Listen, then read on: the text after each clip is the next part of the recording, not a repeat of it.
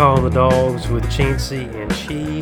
And as we were discussing getting ready for recording tonight, I have never been so emotionally stable during the fall my entire life. Literally my 30 years of existence have I ever been this calm going into this moment. And it's kind of nerve-wracking. Yeah, I was telling you, I assume that your Apple Watch is concerned that your heart rate, your resting heart rate, is not as high as it normally is this time of year. And I'll say this, Chancey, I'm thankful, but it does feel like something's missing. It's almost like it's not. We're still waiting on the real football season. But hey, I'm not gonna take it for granted by any means. I definitely. I mean, we're about to be halfway through November. We're playing Tennessee in November, which is always weird, and by always weird, it's weird for what? Is this the second year that we played them in November or the third? I mean, I don't hate it because, East Tennessee this late in the season, you get the fall colors and all that, and the mountains and all that. That's pretty cool. Now that I'm going to the game, I don't really care to go to Knoxville potentially ever again in my life. But it is weird not having Auburn. Especially whenever we played them at home at night, it was always that was the night game that we played, or the 3:30 game every year in November. But it is what it is. We swapped. I don't know. We bowed down to the commissioner, and Auburn was complaining so much that we finally did it. But anyway, well, it's all turning on its head anyway. Whenever Oklahoma and Texas come in, so. Yeah, it's all changing again. Well, as long as they don't force us to be rivals with somebody that we have only played like twice in our entire existence. No, at this point, man, I'm feeling pretty good. I'm not not crazy nervous, but I'm also at the same time, it's like we got no blemishes on our record right now, and let's just stay focused. I don't want to slip up anywhere. I'm enjoying the ride. The train can just fly off the tracks at any given moment, and something crazy could happen. We had a couple of big time after we recorded, and actually coming into game time, there were a couple big things that stood out right before. Adam Anderson having some charges against him of rape, and just kind of just a lot going on there. There's a lot. Hasn't been any convictions or anything like that, so there was a lot of stuff going on in that regard. And then Jamar Sawyer going out for hopefully will only be a couple weeks. I think it was very evident that we missed his presence during this game against Missouri for sure. So a couple of those things happening within 48 hours leading up till game time, which changed. I mean, if you look at the score, it didn't really change the outcome, but could be changing the trajectory of how we approach the season moving forward, with the biggest remaining game of the season being this weekend. So, I mean, if we're looking at what we've got going into Tennessee this weekend, that is obviously our biggest game, with Charleston Southern and Tech only remaining before the championship game. And so we've been through the gauntlet. We've been through that. We've only got one SEC game remaining, and we came into this weekend though, this being a noon game. We were both there. It was a chilly morning. It was slow. Windy. It was windy. The wind made it. The wind chill was what made it so cold at first. Well, and you came and sat with me, and you were sitting on my side in the shade, and it was still pretty chilly in the shade. Yeah. And but we have been living on a high, the whole state of Georgia. So you have to, with the Braves winning the World Series. Happy World Series, by the way. Braves took the World Series in just an amazing fashion, and we recorded right before it last week, right? Yeah, we recorded on that Monday, and we were like, the Braves are going to play, and then of course we don't release it until, I don't think we release it until Wednesday, so everybody's probably listening to it like, hey guys, they do realize that they won, right? So I forgot about that. I mean, I didn't forget about us winning the World Series. I forgot that we recorded beforehand, but yeah, man, go Bravos. Well, and the whole state of Georgia has just been focused, obviously, on us winning the World World Series, first time since '95, in just incredible fashion. I mean, just beating the hell out of the Astros in that Game 6. Hey, it was incredible. Yeah. Oh my God. I mean, everybody had their chance to shine. I told you, I don't know if I told you, but when Soler hit that home run, like my chest tightened up. It was so, he hit it so hard. It was awesome. Just amazing to watch that. And so you've got all of that hype going into the week, and it really impacts everything. I mean, it's impacted our entire state and really the Southeast as a whole. And there's a lot of talk if somebody from the Braves going to show up at the game, and Jock Peterson ends up showing up, and Blooper shows up, and so I mean there's just a lot of other stuff surrounding this game, and you've got to go in and play an SEC opponent at noon on a chilly morning in November, and we came out slow. I mean, for us, we came out sluggish. Yeah, and it was for this year we did. I think in the past we would certainly expect that. We would expect us coming out for slow against Missouri at a noon game. But now this year you're like, man, we've already we blew Arkansas out at noon earlier in the year. We've dominated everybody we played in that time slot. I at this point, this is kind of a new feeling for us because, I mean, everybody still has this PTSD from 2019 South Carolina game, which we've talked about a lot too. But it was weird because I came in thinking distractions, played slow, and then you go on and you just completely dominate them for the rest of the game. Well, and we're so used to that sheer defensive dominance from the get, and Missouri was on our side of the field almost. I mean, it felt like immediately, and it was just compared to what we've been looking at, and part of it too. And so you also go into this game once you find out that Missouri's starting quarterback's not going to play in this game. So their number one offensive production is in Blazelijk. How do you say his name? Is it Bazelak? Bazelak. I don't know if it's Bazelak. Bazelak. Bazelak. I think it's Bazelak. Either way, as you can tell, we don't care. And he didn't play in this game, and so he was meaningless. Give him a little credit. He is a pretty solid quarterback. I will give him that. And he's a gunslinger kind of guy. I mean, Missouri. That's what Missouri has. What was that guy a few years ago? Drew Lock. Like, just a guy who's going to sling it. And Drew Lock, one of the more overrated draft picks I've ever seen in my life. And everybody thought he was going to come. And now Teddy Bridgewater, a guy who's been in and out of the league and had all these crazy injuries and all this stuff, and is starting over him. But Bazelak was he's a gunslinger. He's a pretty solid quarterback, but man, you come into it this. I mean, nobody knew these backup quarterbacks. They ended up playing two of them, and shit. I mean, crap. All they did was they didn't hardly throw the ball ever, and they ran. I mean, Chancey, I think they're still running the draw play on us. Oh yeah, it was, and that was what I think.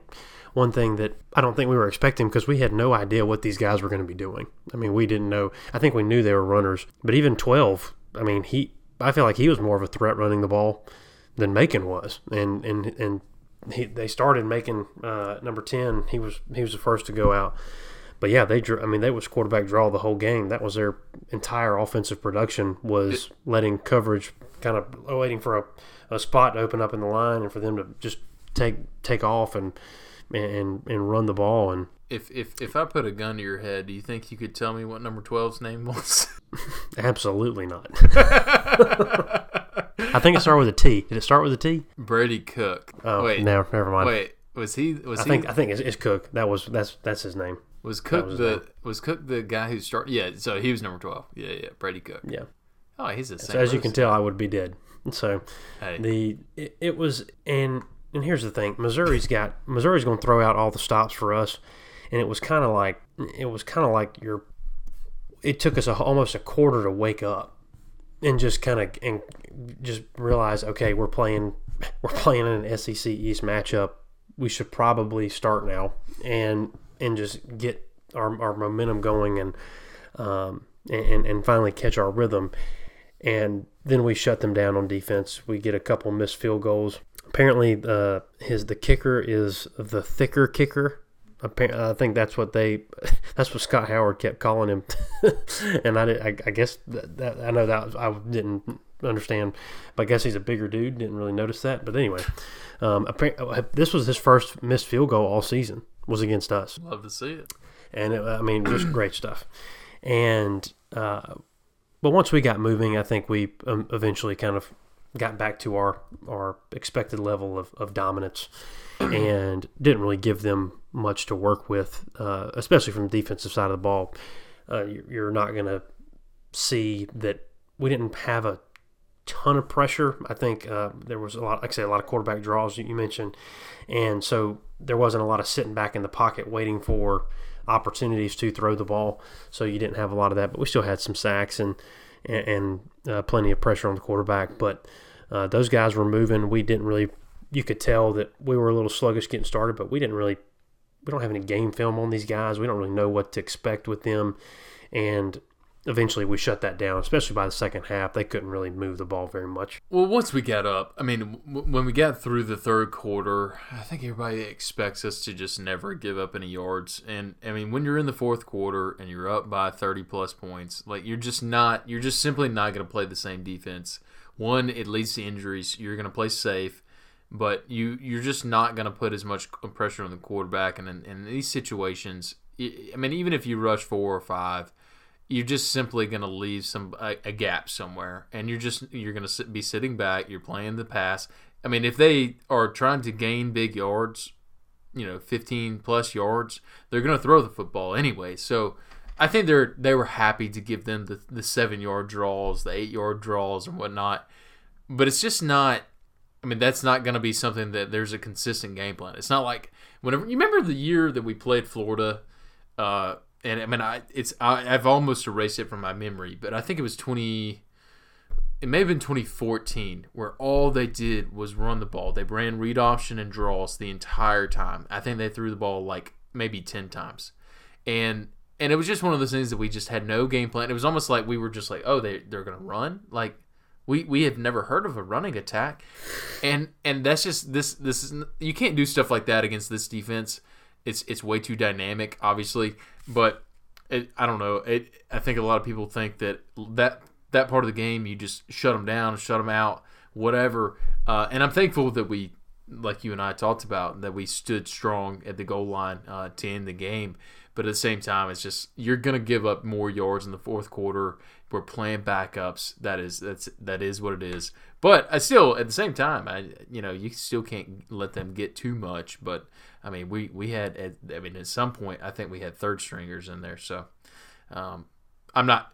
Basically, what I'm trying to say is I'm not disappointed in the fact that we let up some yards in the second half. No, absolutely not. And I think what's more important, and I was leaving the stadium when the goal line stand happened, but they had about 4 plays inside the 5, and we had to, and they made some terrible decisions. I think you and I were talking about on third down. Yep. The quarterback could have fallen into the end zone. He throws the ball to a guy that wasn't really open. It wasn't a great throw either. But either way, our guys held him up. I think our defensive presence made him feel like he couldn't get that touchdown running the ball. And I think what you're seeing too, just looking at the defense, I was thinking about Auburn and all those drop passes, and you're looking at a Missouri team that's been able to throw the ball really well, and obviously don't have a starting quarterback in, so you're not seeing your typical offense. But there's a lot of teams that are dropping the ball against us. They're not performing well, and I really think that they're just not executing, and I think that it's got to do with just our defensive presence. I really think people are terrified of our defense when it comes to a lot of these situations. Oh, yeah. Auburn dropped half of their passes when they played us. They've been playing well since then, but you look at these teams and they just don't. Florida was in shambles the whole game, and they just, teams are not, whether they're believing the hype or they just see our guys once we line up against them and it's like, well, we got no shot against this. So I don't know what it is there, but I guess I just kind of noticed that there was one little wheel route or something that and at one point, and the receivers dropped the ball. It was right in his hands, and he just dropped it, and then had an opportunity to pick up a first down. And our guys are just we're all over the place, and we're just such a presence right now. It's just fun. It's just fun to watch. The defense is just having their intensity is just through the roof, and even on that goal line stand, our starters are hyping up our third, fourth string guys that will never see the field this season. Maybe against Charleston Southern or Tech, who knows? And just that intensity, I think, is what's carrying this group right now. Well, I meant to actually bring this up last week, I think, but man, like guys that we literally, think about how often you and I mention Derion Kendrick on this podcast. And it's kind of like how we used to talk about like Stokes or DeAndre Baker. Well, we talked about Baker more, but Stokes for sure, I feel like we would just kind of, glance, over him. And the thing is, the reason is because his name never comes up because he never made mistakes. And Derion Kendrick and Kelee Ringo have been phenomenal, and we haven't talked about them enough. And I think it's honestly, I hate to even talk about them because I'm so scared of, knock on so much wood, but like, behind them we have almost nobody. Like we got Speed, and Speed is, hey, God bless him and Brini for staying around for so long, but Speed is just not a guy that we need in there as compared to the guys who are starting right now. It's a very large step down. And I'm very pleasantly surprised with the back of our defensive backfield and all that. But yeah, at this point, we're looking at a defense that's top to bottom.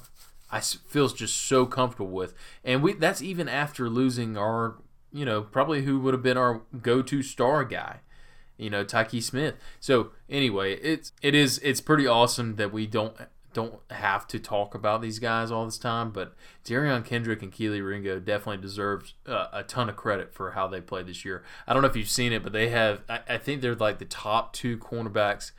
I don't know if it's in the country or in the SEC as far as, I think it was as many attempted throws on them compared to how many yards or touchdowns that they've let up. They were like the top two cornerbacks in the country. So basically, attempts to throw on them versus how much they've given up, and it's been very minimal, which has been fantastic. I'm glad you did that because we haven't talked about him enough. Kelee has really shown up in his first full year of playing, and it's been awesome to watch him, and Kendrick being has really come in, and I think having the front seven that we've had has allowed him to develop in our defense and get comfortable and get that get the experience he needs with our team, because man, we're stacked from top to bottom, especially in our starting lineup. It's incredible to watch, and I don't think I want to make sure that people are really, this season is flying by, but you need to be looking at I sent this out to our group chat. I'm just gonna call out our opponent's scores. Just go through the game log. Okay. I'm just going to go through our opponent's scores, and this is starting with the Clemson game. 3, 7, 13, 0, 0, 10, 13, and 6. Offensively, 10, 56, 40, 62, 37, 34, 30, 34, 43. If you want to do some quick math, that's 346 points to 59 points. So in some games this season, we have scored more points than every other team has put against us. And one of those touchdowns was a pick six that we threw. So you can't even count that. So it's just, this defense is playing at a remarkable level. But then you have to look at it from the holistic point of view, is we're not doing a lot of dumb things on offense and turning the ball over in a lot of situations to put us in stupid situations where our defense it has happened this season. But if you look at other teams that are doing it all the time, aka Florida, that is giving up the ball in so many situations, in short field situations, that puts their defense on their heels. We're not doing those kinds of things. We're taking advantage of special teams opportunities. Each side of the ball is executing at an incredibly high level, which is allowing our defense. We're not putting our defense in bad situations, which then allows them to they're phenomenal to begin with, but are allowing them to thrive and put up these just ridiculous stats across the board. Yeah, yeah. And I think what you were just talking about, I mean, it's not just an offensive and defensive situation. I mean, our special teams, I mean, we used to be terrible with special teams. And with the exception being like our kicker. I mean, we've always had a pretty darn good kicker. But I feel like there's been times where we either our kickoff team couldn't tackle, our kickoff return team had nobody that was worth a darn, couldn't get past the 25-yard line, or punt team couldn't, I mean, think about the time whenever we played, because we used to have like second and third stringers only on special teams, and I mean Kirby, I mean he'll live and die by this, but he's gonna have starters on special teams, and I mean yes. I think it is a little scary, but at the same time, I love it. I love seeing an Adam Anderson. I love seeing a Nolan Smith on kickoff, and I think that's been a big difference in our game this year for certain.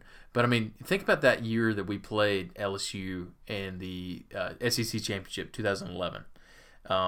Man. Do you remember what Tyrann Mathieu did to our punt team? I mean, he just made us look stupid. Well, look, I'm just trying to think of a good example, and that is the best example you I found can think of. We just have always had like that randomly good athlete that can maybe do a punt return, maybe have a kickoff return. Brandon Boykin comes to mind. But other than that, it's just not exactly. We just don't have this history of being great special teams outside of kickers. And so what we've seen under Kirby, especially after we had Mecole, he was a pretty good returner.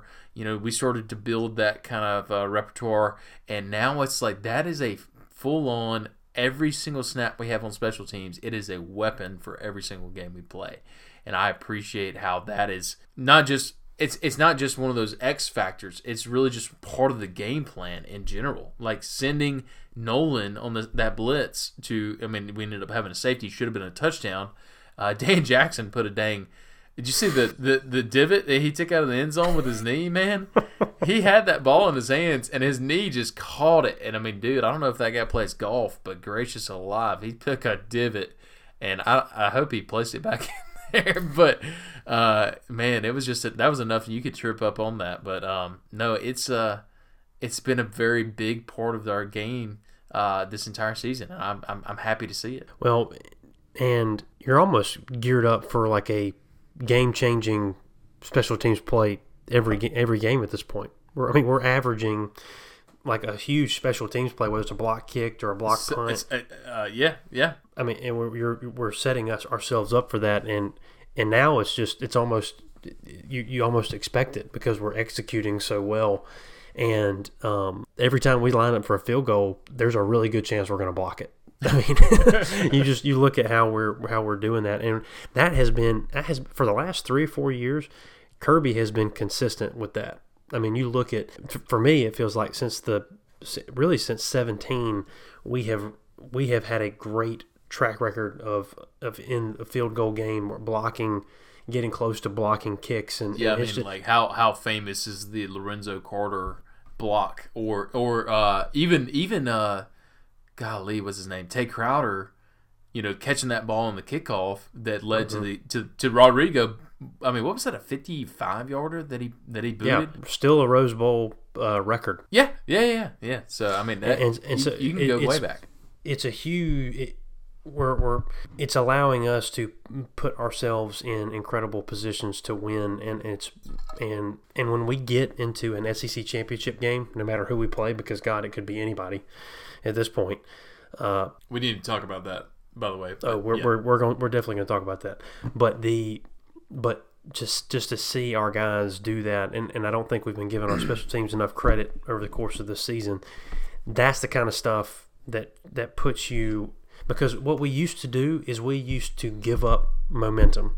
We always shot ourselves in the foot from a lack of execution, from a lack of just treating special teams casually. And now this season we have said, if you want the momentum, come and take it. And nobody can take it. I mean, we're just being that focused on executing what we're trying to do, and we're not making many mistakes. And that's a whole knock on wood thing. Like I said, this could all fly off the rails at any moment. We're going to the most cursed place in all of college football, and anything can happen. But right now we're firing on all cylinders and not making casual mistakes. I think is what we've been avoiding this whole season. I would say that the only downer has been Pod. I mean, I think everybody expected Pod to come in this year and be the Rodrigo and be, he's not batting an eye, man, whenever he's got a 40-plus yarder. But he has been very inconsistent. Now, I think lately he's been pretty darn good, which I'm thankful for. But it's not like he's been exactly tested. I mean, his long of this past weekend was 25 yards. So, man, that's what scares me the most when we get into a situation where we're in a dire situation. We need a big play from the special teams, from the kicker specifically, and he just shanks it. Man, the college kickers, I mean, I've seen too many college football games. Man, it's like one of those things that it's almost like a 50-50 when it's a late game situation, and it doesn't even have to be a long field goal. If it's a 35-yarder, like, man, I'm just like shaking in my boots. But no, anyway, as old as time. It's funny. But all in all, like we're talking about, special teams have been pretty much incredible. And I'm even just, punt returns, kick returns. Kick returns have gotten so much better. I feel like we used to run it out and just be right in the thick of things and just get, basically slowed down and get to the 20 or whatnot. I mean, of course, you got your Ty Gurley's, your Malcolm Mitchell's or whatever. But in the past, it hasn't been great. And now I feel like, guys like Kenny Mack, who's getting healthy again, he's going to get back there again. So anyway, I'm excited about the fact that our special teams has played so well. Let's look at the offense a little bit this past weekend. What's the first thing that you take away from our offensive game plan, or offensive production, rather, from this last weekend? I would say negative or positive, either way. I would say we had a lot of highs and lows during the game. I don't think we had crazy play calling. I think for the most part, there was a couple of times where we did some interesting things, but I'll take it from two different perspectives. I think from a run defense or run offense, or how we did our run game this week, I was very disappointed with how we called that game. Bingo. Well, I think that was. Nothing about it was, and there's a couple ways you can look at that. Is it the not having Sawyer? Were we that inept? But I just don't feel like we did anything creative up front to create running lanes for our guys. And so from a running perspective, our guys just didn't have much to go off of during the game. I don't know what your thoughts are about the run game. That was actually the first thing that I was hoping. I figured you would bring it up, but that was exactly what I was thinking. Like that's what scares me the most coming out of the last game. And you know what? It's almost like every other game I've had concerns about our ability to push guys out of the way and make holes. And we've done it so well. I feel like we did it really well in the fourth quarter and in several games. And I just cannot. I want to see it in the first half. Basically, we cannot run the ball in the first half. It's like we get it at halftime. It's like, all right, guys, like, let's road grade, let's do this, and then we come out in the third quarter and we realize that we can pull a couple guys and do a toss sweep or do a stretch play, do a counter play. We ran the counter a lot against what was it? I don't know if it was Kentucky or Auburn, one of the two. We ran that counter a lot in one of the games, and it was super successful. I don't feel like we did that as much this game. But what we're seeing is we are finally – I mean, Jamari is gone, and Broderick, I think, has been very good in pass protection. But the guy's got a lot to learn. He had a very big learning curve. So what – is it that big of a deal that we lose our anchor on the left side, that we get completely thrown off? I don't know. And it's not like we have, I mean, I think our best offensive lineman is Warren McClendon.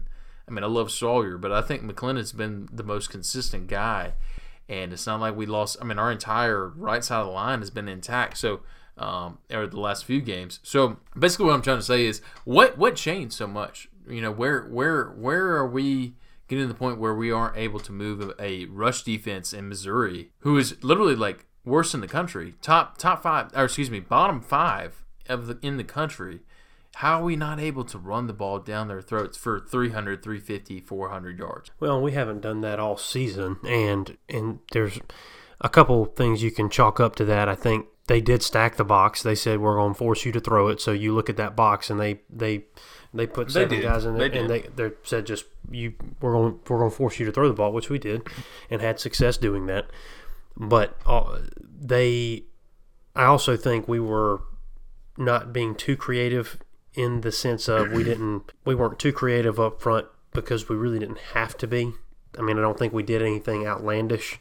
We've got new guys up there in different positions and trying out some different setups, so you can think about it from that perspective. But as we go into a game in Knoxville where we are going to have to be able to run the ball. When you go away, when you have to travel to a game like Tennessee and go to Knoxville, you have to be able to just run the ball to win, like to just close the game out. You have to be able to control the line of scrimmage and be able to mitigate any concern there. Now Tennessee has given up. Have given up some. Their defense has not been stellar this year.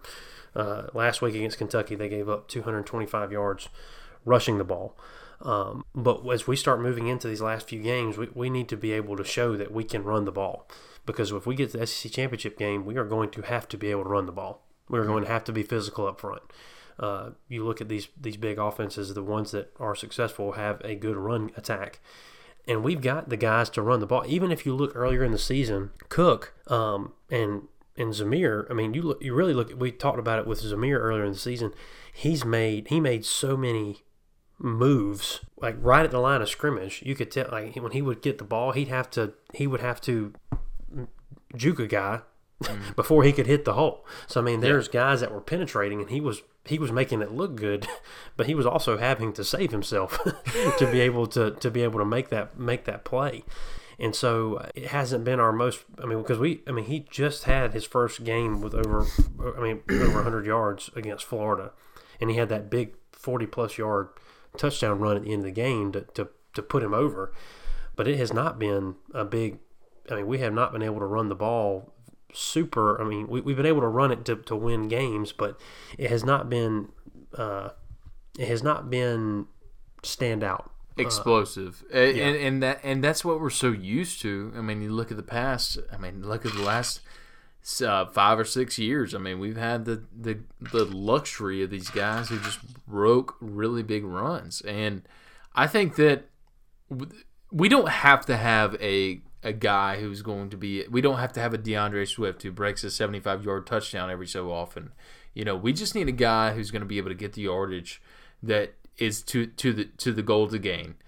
And I think Zeus is obviously very good at that. I'm going to give him as much credit as I can because I have crapped on the guy so much in the past, but like James Cook is really turning on. The last 3 or 4 games, I've been very impressed with what he did. And I think actually Missouri was maybe the more impressive one because I feel like there was a couple times where what you're talking about, like he was dead in the water in the backfield, and they ended up getting 5 yards. The only thing, I mean, like a guy like Cook, all he's got to do to make me like him is not go down with a tap on the waist. Like, I mean, I get it, like if they grab your foot or whatever, but like the guy in the past has been so bad about just, I mean, you can touch him and he's down, and he's, like I said, I'll give him so much credit. He has turned around. He has turned into one of the better offensive weapons that we've had. But Zeus is still the workhorse. We got Kendall Milton has been out, but Kenny Mack also impressed us. I mean, how about that catch on the sideline over there? Stupid. So a hell of a play. I went back. So from my angle, I thought that it was still a pretty darn good throw, and it wasn't terrible. But at the same time, you know, you got to put that ball in front of that Kenny Mack. He might have been in the end zone on that play. So Chancey, I don't know, man. Running back situation, I'm not worried about our running backs. I'm worried about our linemen. It's not, and honestly, the play design has been fine. But you're right, we didn't exactly call a lot of really aggressive run plays in that game. So I feel like it's a mixture of those two things. Well, we're looking at the second worst team in the East that we played this weekend, and We're not going to bust out anything too too exotic for these guys. We want to and save. They barely beat Vanderbilt, by the way. So. Right. And let's also make sure we understand. We won this game 43-6. Like, it's not like we're very much nitpicking here. I mean, because what we're talking about what we is have to do at this point, you know. Yes, exactly. We're looking at, okay, we're trying to go and we're trying to win the whole damn thing. And so are we that's what we're nitpicking at. So let's just go ahead and get to the topic that is on everyone's minds. And our weekly quarterbacks. The weekly session of Wheel of Quarterbacks. And so I'm just going to go ahead and give you the honors of giving me your assessment. What were your thoughts about how our quarterbacks performed and how they were handled from a coaching perspective? So I'm not paid millions of dollars to make this kind of decision, Chancey, but I will give my best assessment as possible. The way I'll look at it is that so many people, we talk about this every freaking week when we have this segment. So many people are just saying, hey, it's as simple as this. JT should be starting. And you know what? I want JT to start. I've said that ad nauseum. But I'm not going to sit here and tell you that Stetson has been playing like complete butt. Like, I just don't. And this past weekend, he's held to such a high standard. It's like, if he makes a single mistake, the guy, it's like, he's the worst quarterback ever. Pull him and put JT in, kind of thing. If JT makes a mistake, it's like he missed it, like, you know, get him next time or whatever. And that's the only thing that I have a big problem with. I honestly, like I said, I want JT to end up being the guy. But Kirby knows what he's doing. One, we don't have to have a superstar quarterback to beat a lot of these teams in the second half of our schedule. Two, JT may walk into Neyland next week and be the starter. He may come out in the first snap. But what Kirby did this past weekend, I felt like made so much sense. Stetson even came back out in the third quarter and played the first. He played the first drive, right, in the third quarter, and then JT came in the next drive. He let him pass a few times, but he's not going to. I'm sorry, guys, he's not going to throw the ball a ton when we're up 43 to whatever it was, or 30, 37, 36, 35 or whatever to 3 or 6 or whatever. I'm just not at this point where I'm super worried about it, because I know that at the end of the day, if we make it to the SEC championship, and as long as JT doesn't mess up anything, beforehand, he's going to start whoever's going to give us the best chance to move the ball down the field. But I put it this way, man. I'm just tired of people making such a big deal about it, because, I mean, we are still top 15 in the freaking country in scoring. So I don't really understand exactly what everybody's complaining about so much. I mean, and Stetson threw for 255 yards. Now, did his receivers make him look better? Yes, absolutely. He missed a few balls. They made some great catches. I think the same can be said for every freaking quarterback in the country. I'm sorry. Do you think that C.J. Stroud is throwing to some jackwagons who don't know how to catch a football? What about Caleb Williams? Do you think he doesn't have any 5 stars across the board over there? No, dude. These guys are throwing to freaking just all Americans, and they themselves are 4 or 5 star prospects, and like guys who may potentially be all SEC, all Big 10, all Big 12 or whatever. So I'm just like, dude, I mean, I don't understand what the gripe is. We still are scoring so much. Kirby's doing the right thing and letting JT heal properly. There's no reason to rush him back. And because I think everybody thought that Florida was going to be the game that he needed to be back by. And we came in there and took care of business. Stetson probably had his worst game of the season against Florida, and we still beat them like a dog. So I don't know, man. I'm just at this point. What's the point in complaining so much about it? So you brought up the point about we've had guys that our receivers are people are complaining that our receivers made Stetson look good, and I'm like, wait, isn't that a good thing? isn't that like a really phenomenal thing that our receivers are getting healthy?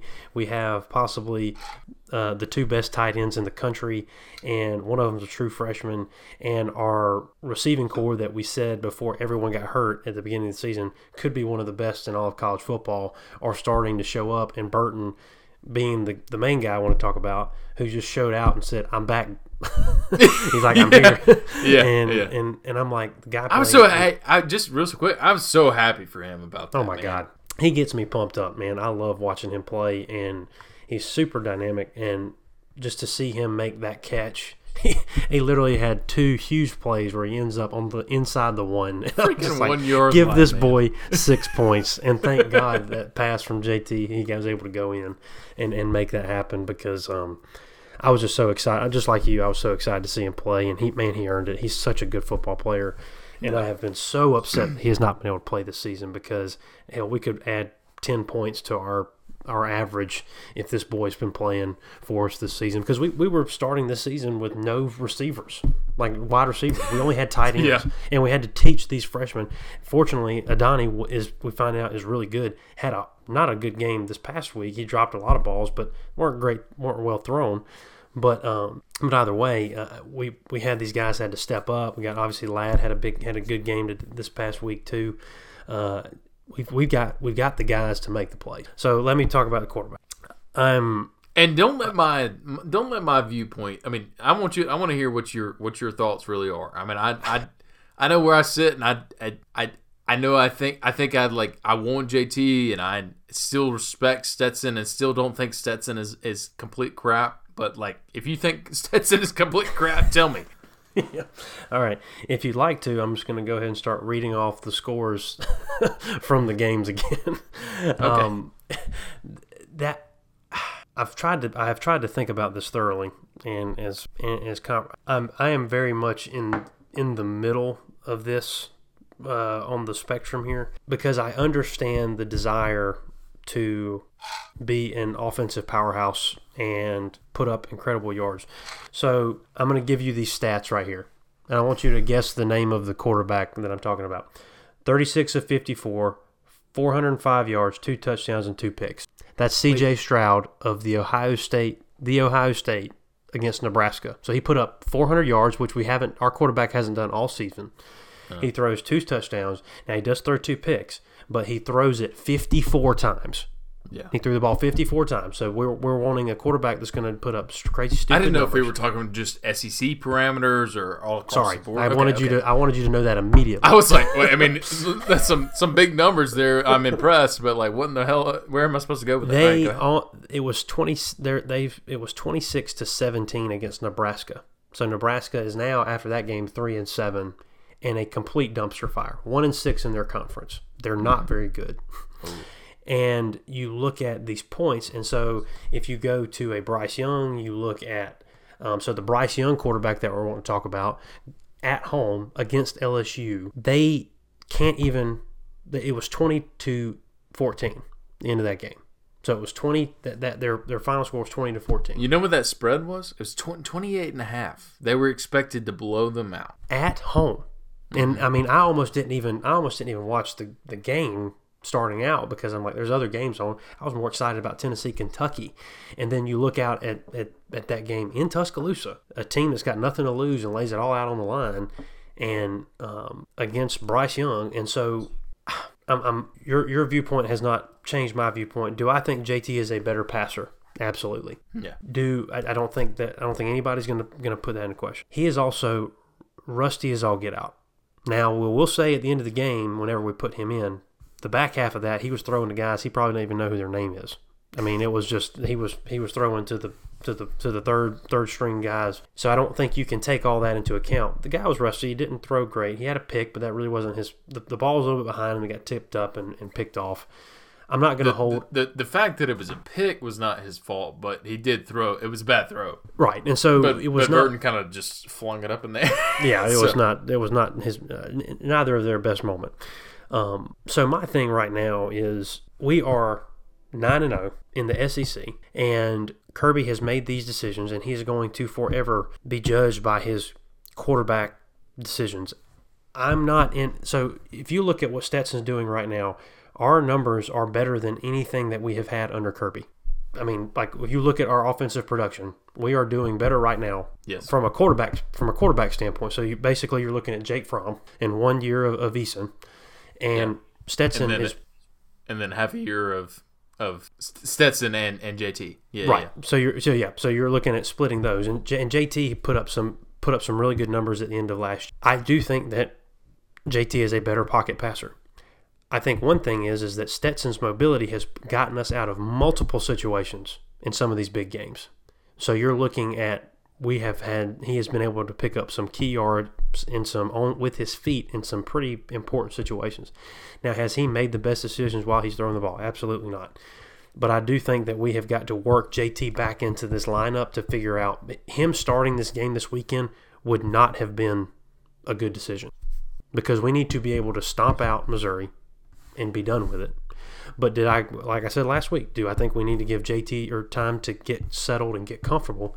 Absolutely. We need to give him some reps, get him back in the game, get game speed, get him moving again, and get him throwing the ball. Yeah. I just want everybody to calm down. Like I think that's my main thing. Like I do think that JT, if it comes down, I got a gun to my head. If I have to pick one, with going to the national championship game or something like that, or going into the SEC championship game against an incredible defense, if we have to go up and play against a Texas A&M who's got a really good rush defense, like a pass rush defense, who's the guy that you want in a serious pass rush?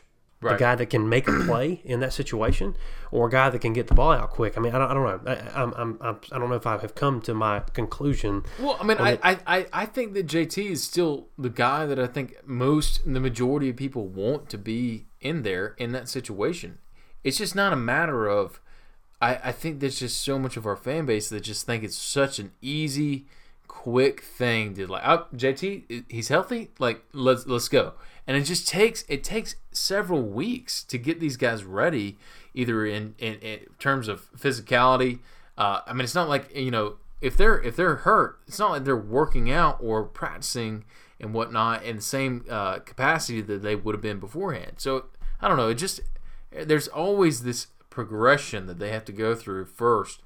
But I think at this point, it might just, I mean, like I said earlier, I mean, I think this coming weekend might be the game that we see JT actually come out and start. But as far as the SEC championship, I mean, I obviously go on record here saying, like, yeah, I would still rather JT be in there. Could Stetson beat Texas A&M? I think so. Could Stetson beat Alabama? I think so. But, I mean, it's not like it's just Stetson or JT going out there by themselves. They got a pretty damn good defense over there. Well, and my thing is I mean, I agree, but at the same time, I'm going to play devil's advocate here, but what has JT done to make you think that he's going to do better than Stetson? Let me just say this one real quick. So I saw online, somebody brought up something about how Stetson supporters say something like, he threw for 280 yards and 5 touchdowns against UAB, and that's why he's our guy or whatever. And, obviously making a stupid statement. But, saying stuff like that, I'm just like, so I don't think you understand that, one, Stetson has played more ranked teams than JT has. And Stetson's he started more games. Let's just look at starts. He started more games than JT has. He's played and beaten more ranked teams than JT has. JT has played very well in a lot of games, but has JT played very good competition? No. He's played 2 games, started 2 games against teams that were deemed to be very good competition. What he did against Cincinnati is by far the best thing that's on his resume. As a Georgia starter, we're not talking about USC. But what he did against Cincinnati, by far, is the best thing that he's done at Georgia. Now, then you look at Clemson. Clemson's obviously not what we thought they were going to be, but still, I'm not going to hold that against him. But he did not put up big yards. He did not put up big numbers against what we thought was a very good defense. And I still think it's probably a pretty respectable defense, even with, Brazil went down and they've had some other injuries. So basically what I'm trying to say is the majority of JT's career at University of Georgia has been against bottom third of the SEC talent, and he's putting up big yards, but it's not like he's playing very good defenses.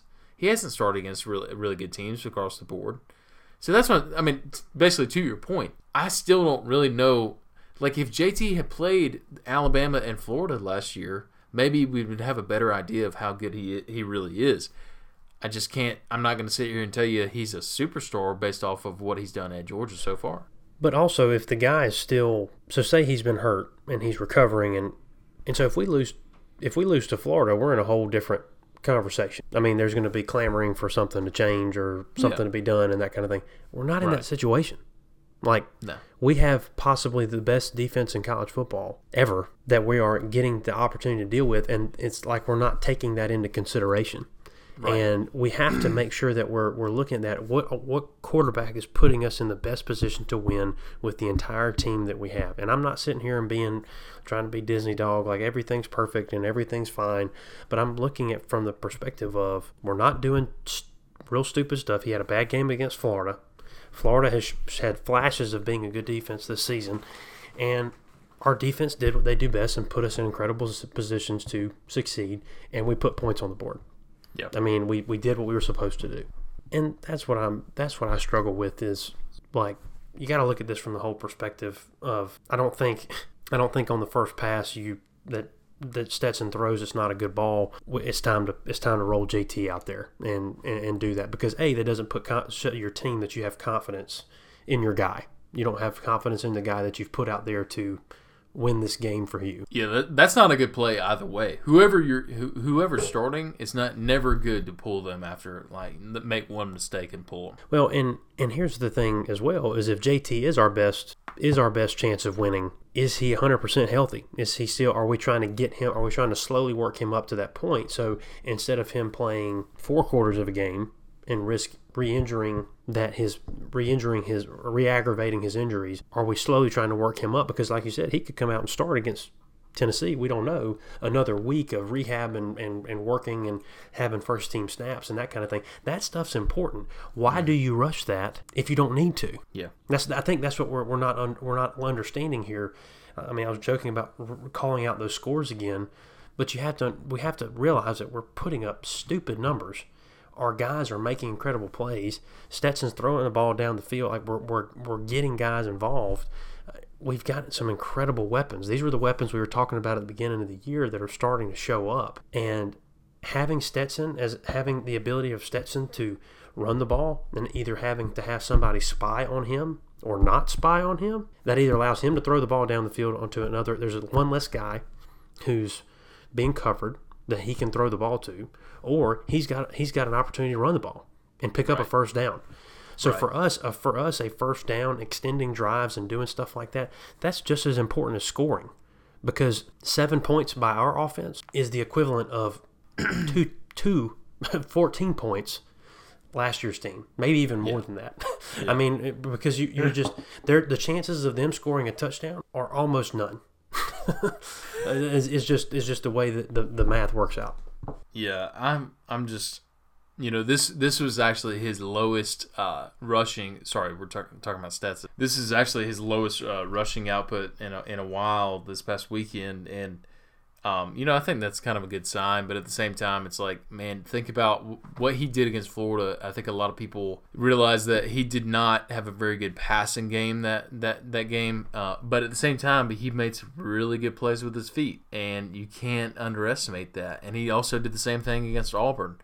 And I'm just not, I don't know, I'm just not going to count him out as being a guy who can get it done. Now, does he scare me with some of these balls that he underthrows? I mean, we're going to play some teams with a lot better defensive backfield than Missouri.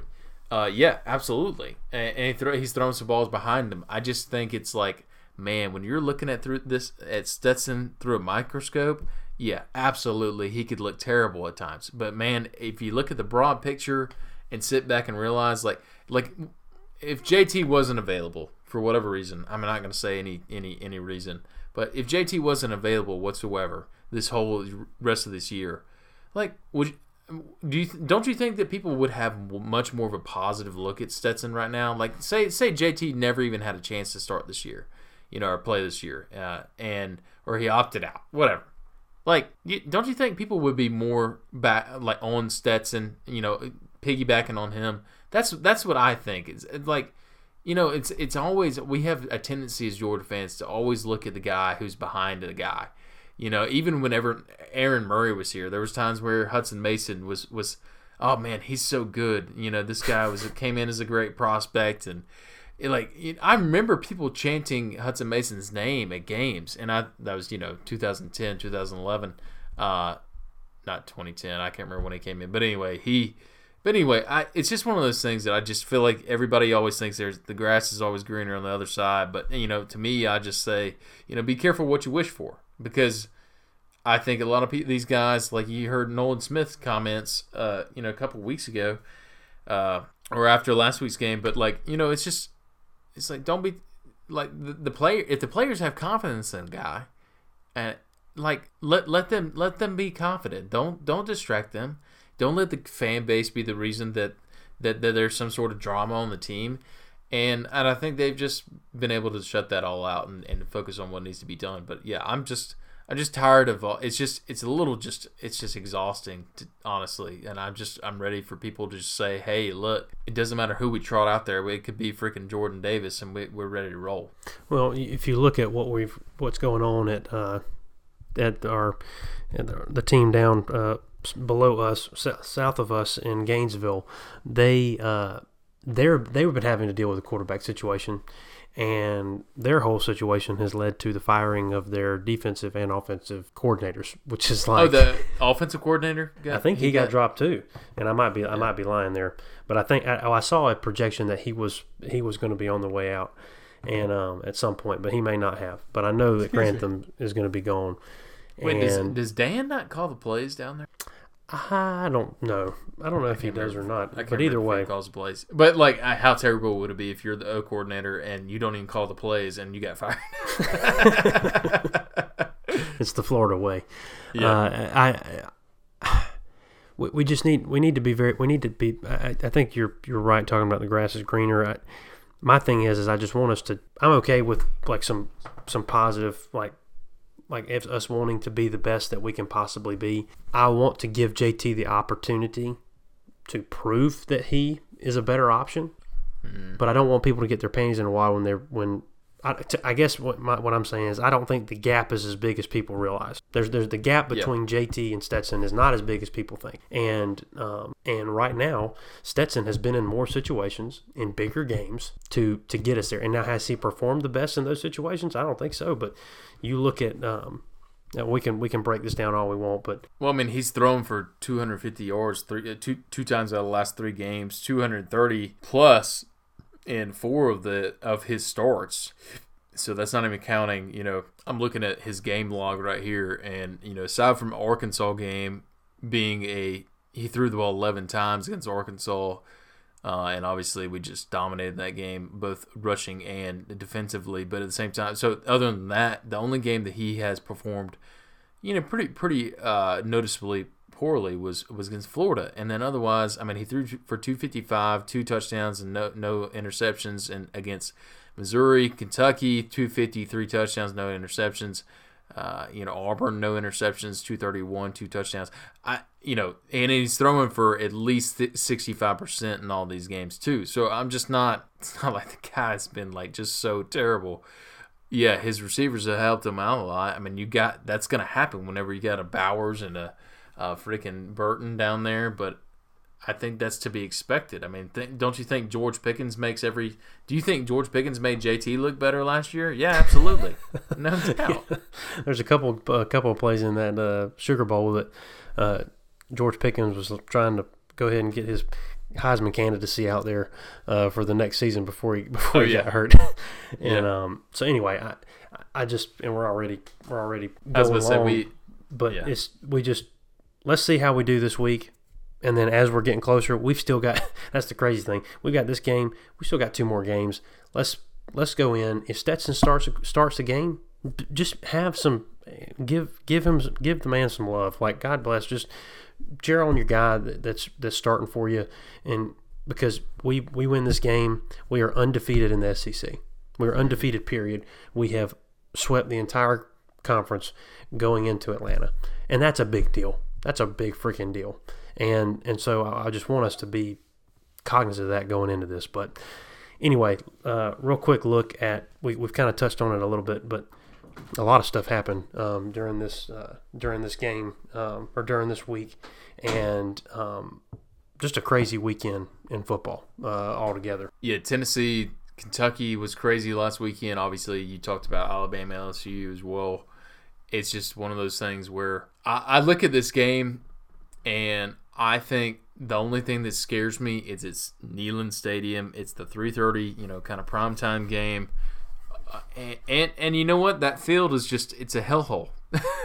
that is, we've talked about it all the time, but that 2013 game where we had 2 ACL tears, 1 MCL tear, and lost 3 guys for the season.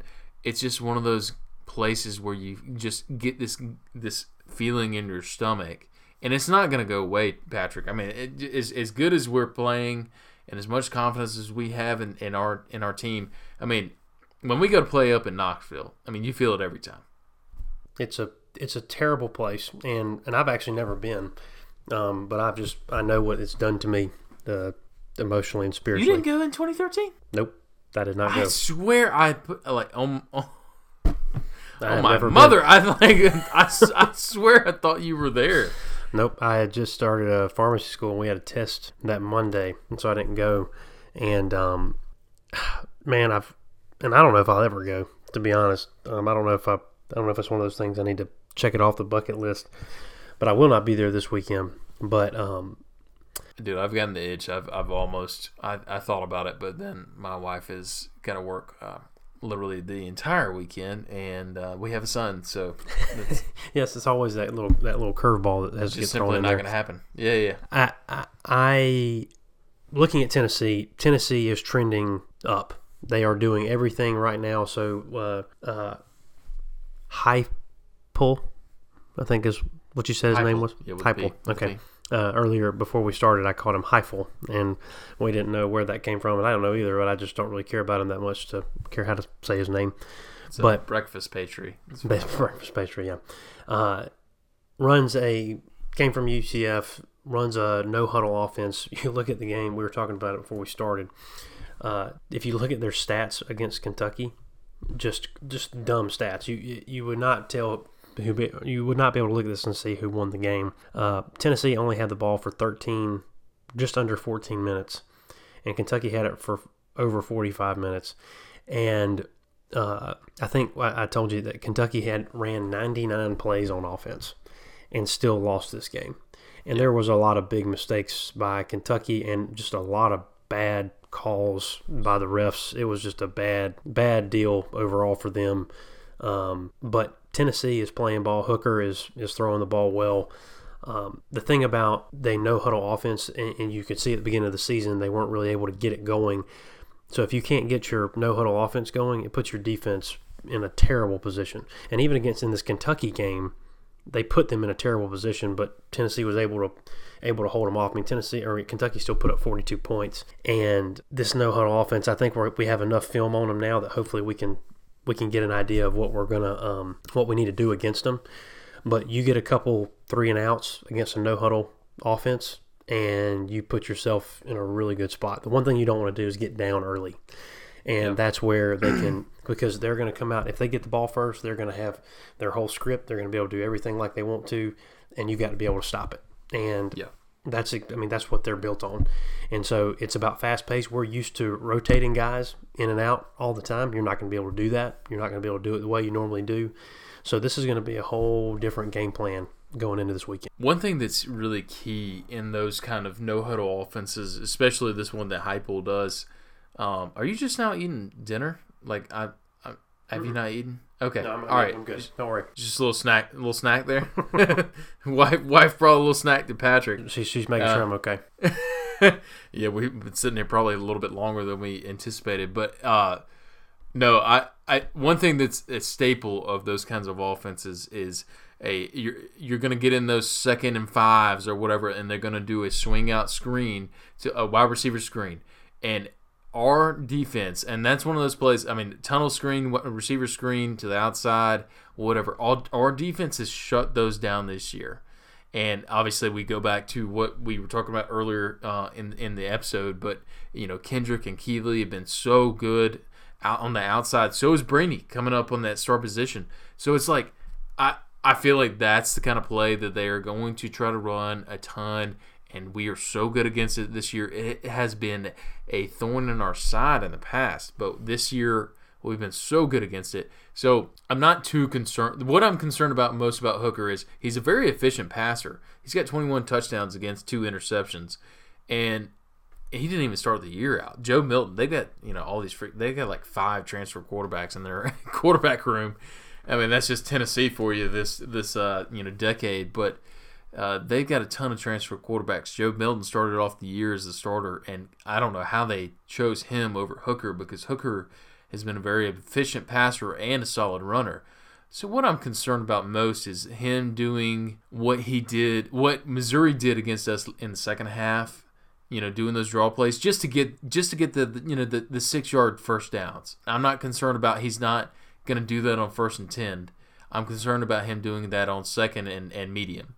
So or 3rd and medium. So anyway, I don't think it's going to be one of those big concerns. I think we're going to get way more pressure in this game. I don't think their offensive line is near as good as what people think it is.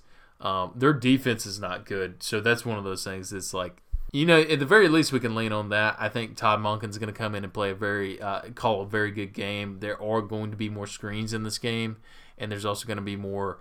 I think we're going to do more attack on the seam, especially if JT is in there. I think we're going to sling the ball a little bit more because he's gonna want to open this thing up. There's going to be a lot of adrenaline pumping. But I mean, Chancey, I swear, like I said, I thought for certain that you went on that trip, but honestly, I can't even recommend going to this game. It's almost one of those games that I told myself whenever we left I would never go back. But it's one of those games that I've dared myself to go to again. But here's the thing: hearing Rocky Top over and over and over and over again is not worth it. So, and we hear it enough on the broadcast. I was about to say you can hear it enough on TV that I can't even. The thought of driving all the way up there to then have to sit there and listen to that for 3 hours is actually miserable. Like, it makes me upset just sitting here thinking about it. Yeah, and so I definitely. I'm not seeing it anytime in my future. That's been one of those things. It's like I've always wanted to go to Kentucky. I haven't been to Lexington. There's a bunch of places I want to go, and Tennessee never comes to mind. It never have I thought about, like, I really want to get up to Neyland Stadium. No one's ever said that before. So, hey, you know what we ought to do is sometime maybe the next time we play up there, you and I ought to go up there, just exercise some demons. Have a spiritual experience. Yeah, I mean, I think we could do it. We sit up in the nosebleeds and do our little seance and what. Yeah, it's at the moment, it's definitely not worth it. So this game to me is just about you don't start slow here. I think we got that out of our system. I think us traveling into Neyland, it being a big game, you win this game, you are undefeated in the SEC. 3:30 game. There's going to be a lot of hype. There's no real chance to if you come out slow. Flat. Yeah, if you come out flat to this game, it's your own fault. Yeah. And so the recipe is not really lining up for that. I mean, this is looking to be a big game. We're opening up as big favorites. We're opening up as a 21-point favorite on the road against them, against an offense that puts up a lot of points. Yeah, I know these spreads are just ridiculous at this point. But you look at Alabama was favored against LSU with a spread of 29 points. It opened up as, and that game was 20-14. And so you never know what's going to happen.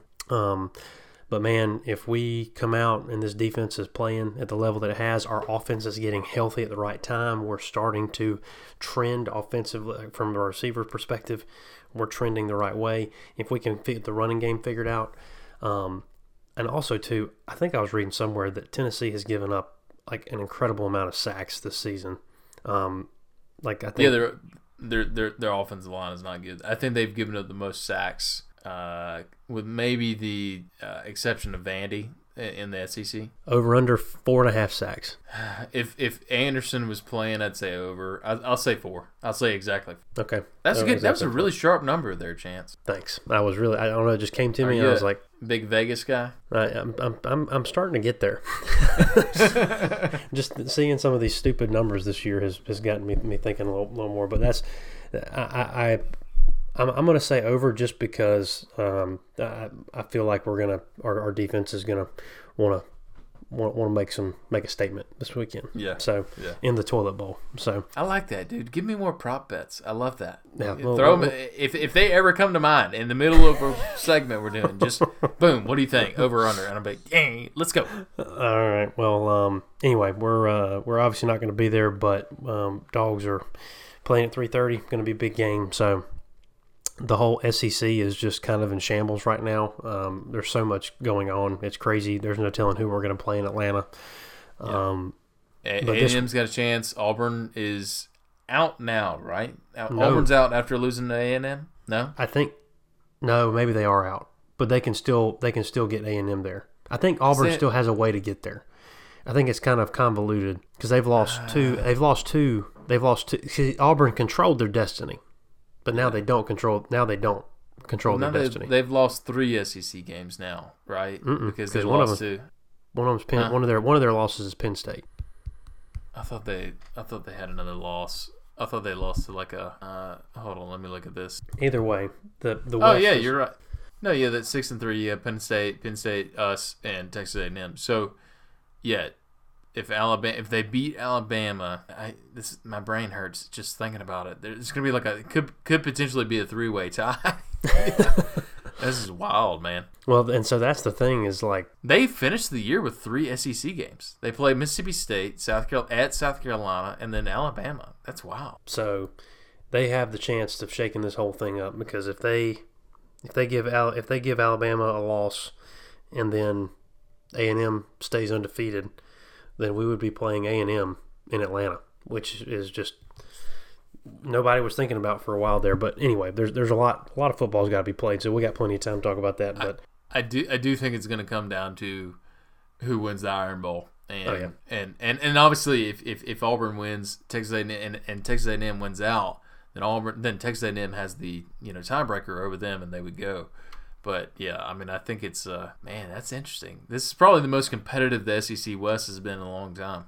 Yeah, but except between, like, LSU and Bama in the last few years. So, either way, it's going to be fun. I'm excited. I mean, sorry, the exception of the LSU team that was, but across the board, if you're looking at the whole West, it's normally not like this. This is normally a SEC East thing that we like to do. So, either way, we might be on record for the longest podcast we've ever done. So, let's wrap this puppy up. I think we've done about an hour and a half before, but yeah, we've definitely made more with less in this one. So anyway, yeah, we'll just wrap it up. I feel pretty good about this weekend. It's just the only thing that scares me is that environment and those godforsaken hillbillies up there. But yeah, man, we're as long as that man if they start throwing trash, I'm going to drive my car up there, and we're just going to have to beat some tail. Set the whole thing on fire. I'm going to go to jail for arson. It needs to be. Yes, I might just do it anyway. If I leave now, I can get there in time before the game and just set the building on fire. So it's just a horrible place. So let's just go beat the hell out of them. Let's go finish it. Also, too, real quick, I did want to mention this. Incredible tribute. I was about to say finish the drill, and that just made me think about Richt.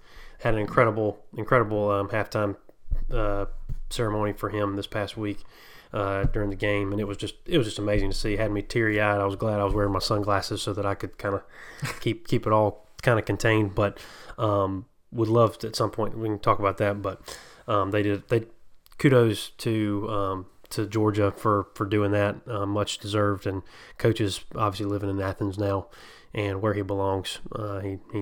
He's supposed to be in the Classic City, and so it was a beautiful thing to watch, and I was proud of how they did that. So well deserved by a good man. It's a good man. That's exactly what I was. So instead of finishing on a note about Tennessee, I would much rather talk about Mark Richt than Tennessee. Unfortunately, as you know, I was sprinting around the stadium at halftime trying to get to grab my Chick-fil-A and get to y'all's seats, literally from the probably the exact opposite side of the stadium that y'all were on. But I hate I missed it, and you know, Richt is obviously, like you said, I mean, he's our childhood coach. So honestly, I don't remember Donnan. I don't remember golf. You know, Richt is the first head football coach that I remember at University of Georgia. So yeah, man, I'm all the best for him, and we're praying for him, and we're just hoping that he can stick around and be, you know, part of this program for a really long time. So Chance, I will be watching with my son, maybe just by myself. I don't know. Like I said, I got to take care of a little man. Wife has got to.